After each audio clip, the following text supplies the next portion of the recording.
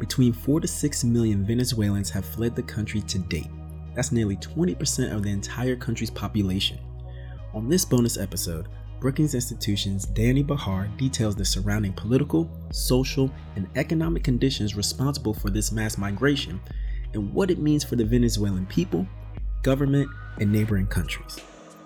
I'm Ian Gaines. Come join us beyond borders.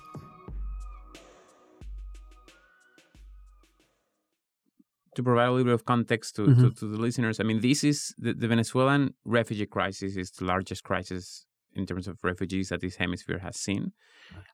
Nowadays, it's the second largest refugee crisis in the world after Syria.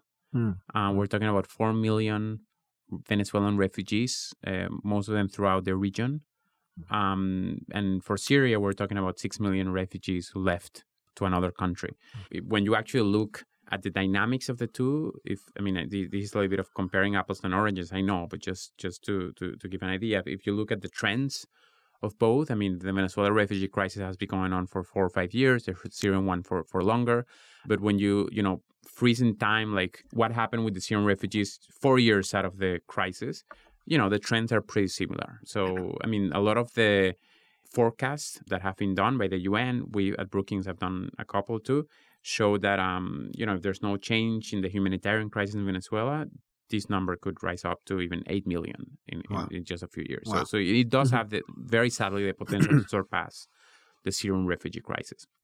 So I think that a positive note of all this is that for the most part, Latin American countries have been really generous and welcoming of Venezuelan refugees. They're not quite recognized as refugees. I mean, it's not. There is not. It's not only a semantic distinction between migrants and refugees. There's a legal one too, right? Because a refugee is somebody who requested asylum because of fear of persecution in their home country, and that asylum was given, and that person, can remain in the country, ideally has the right to work, to study, and all that. I think Latin America, most countries, and I know more of Colombia, which is the largest host, always the pioneer in their welcoming policies.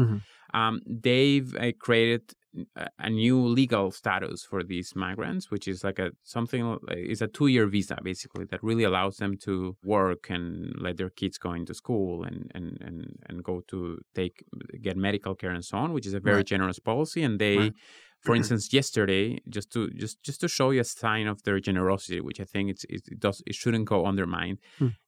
This week, actually, they gave Colombian citizenship to 24,000 babies, children of Venezuelan parents, but who were born in Colombia.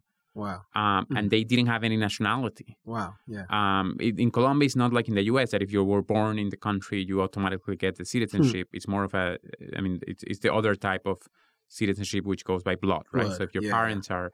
So it's a small number in terms of babies, but it's a huge generosity act. And I think that they do all this under the understanding, and I'm talking for Colombia in particular, but I think for most of the region. Venezuela, in 1940, their government officials went to Europe to find refugees and bring them in and integrate them and help them to develop their economy. In the 70s, Venezuela received with open arms Latin Americans that were fleeing dictatorships from all countries. Right. In the 80s, received hundreds of thousands of Colombians who were fleeing from violence in Colombia. And Venezuela was the richest country in the region. I think part of it is because what we were talking before, the fact that migrants present really huge benefits to the economy. So I think that Latin America, the people of Latin America, not only the governments, understand that Venezuela was always very receptive and was there when they needed, and now they are willing to give back and really welcome them. I think that's a very moving story. Yeah. One could think, I'm not sure about this, that really accepting these people as refugees would really trigger the international community to treat this a little bit different than if they were just migrants. Right. And just to say in one sentence that there is a precedent for Latin America to recognize Venezuelans as refugees. In fact, that was one of the recommendations that we made through the Organization of American States working group, which is that Latin America is the only region in the world that expanded the definition of refugee in the original definition of refugee from the 1951 convention, the 1967 accords, are people who are fleeing their country because of fear of persecution, because of their ethnicity, their race, political persecution, etc. Latin America in 1984 created this document called the Declaration of Cartagena, which is a city in Colombia, which expands this definition also to people who are fleeing because of massive violations of human rights, because of disruption in public order and other aspects. And, if you are 5 minutes in Venezuela, you will realize that this really applies, because a lot of the people who are fleeing from Venezuela, they're really suffering from human rights, massive human rights violations. They're suffering from political persecution in the sense that if you're not affiliated with the party in power or the regime's party, you might not get social benefits and so on. So there's a lot of social control, and I think that applies to that. So there is a reason why, just morally, the just and the right thing to do is to recognize these people as refugees, but it's also a pragmatic solution because it will give a standardized status to everybody in the region, and it will facilitate their integration into the labor markets. Right. At least give them a foundation. Exactly, which is what will make these people productive and self-sustained in terms of their work and so on. Right. And which is what we want, right? It's what we want for them and for the country. For everyone. Yeah. With Maduro coming into office, I believe December 2015, the National Assembly gained 2/3 majority, and him feeling threatened, removed the members of the Supreme Court and replaced it with members that are loyal to him, right? And doing so... just in the month of the transition between the old National Assembly and the new National Assembly. So the old National Assembly just took an extended session for a few more weeks to just rename and add justices to the Supreme Court that were loyal to the government after their term essentially ended. Right. Just before the new National Assembly took over. Right. And the new National Assembly, who is loyal to Maduro, has the ability to change the Constitution in any sort of way. So effectively, the executive and legislative... Yeah, it's a bit more complicated than that. Yeah. The National Assembly is still there and it still has a majority of opposition members elected in 2015. Okay. But basically, they have been invalidated by the Supreme Court. So the Supreme Court has completely made them essentially useless as an institution. There is another assembly. Right. The National Constituents. Exactly. And that's that assembly, the National Constituent Assembly, whose role is a suprapower. So they're, in theory, above everybody in the law, which is a nice way to say it's a dictatorship.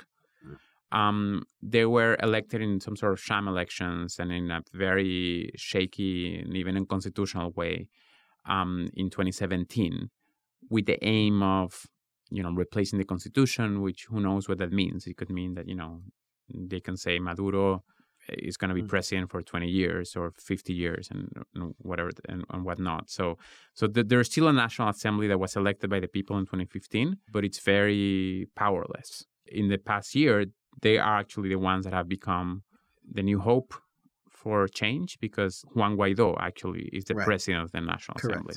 Correct. And what is the international response to the conditions in Venezuela? To the political aspect. Correct. Yes. Well, it's a very complicated political conundrum, I would say. Right. You have two presidents, basically. One whose name is Maduro, who is presiding over this regime that I think most Venezuelans and a big number of the international community, more than 50 countries, deem as illegitimate. Basically because the term of Maduro as president ended in January 10th of this year. There were some elections where he got reelected or where he was declared as the winner, but those elections were not free nor fair. The opposition did not participate in those elections. The world did not recognize those elections as free or fair. So when January 10th came, there was no president-elect. So the opposition made the claim there is no president-elect. And what the Constitution says, if there is no president-elect the day of inauguration, then the president of the National Assembly becomes the president. And that's Juan Guaido, who I'm sure you and your listeners have heard about in the news. He is the president of the National Assembly. He comes from one of the opposition parties, and he's really been able to reunite and to provide hope for the future. And Juan Guaido, President Guaido, has actually been recognized as the legitimate president of the country by our 50 countries, including the U.S., but also including like most of the Latin American countries, and some European countries and from all over the world. So, it's a very strange situation because you have a president who's legitimate but has no power, and you have another president who's not legitimate but has all the power. Right. And that's what leads to the instability. Basically. That's part of what leads to the instability, which, started way before. But of course, there's a lot of uncertainty what's going to happen.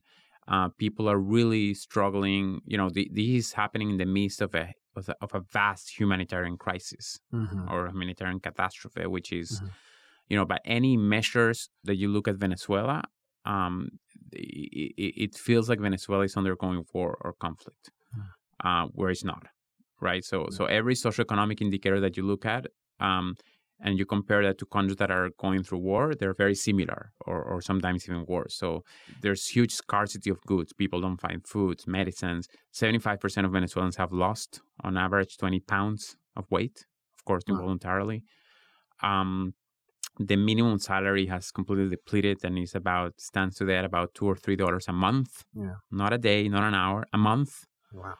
Because of the hyperinflation. which is another mismanagement of the government in trying to deal incorrectly with economic the economic crisis. But that also, of course, in terms of purchasing power, means something because it's not that you can get all your groceries for $2.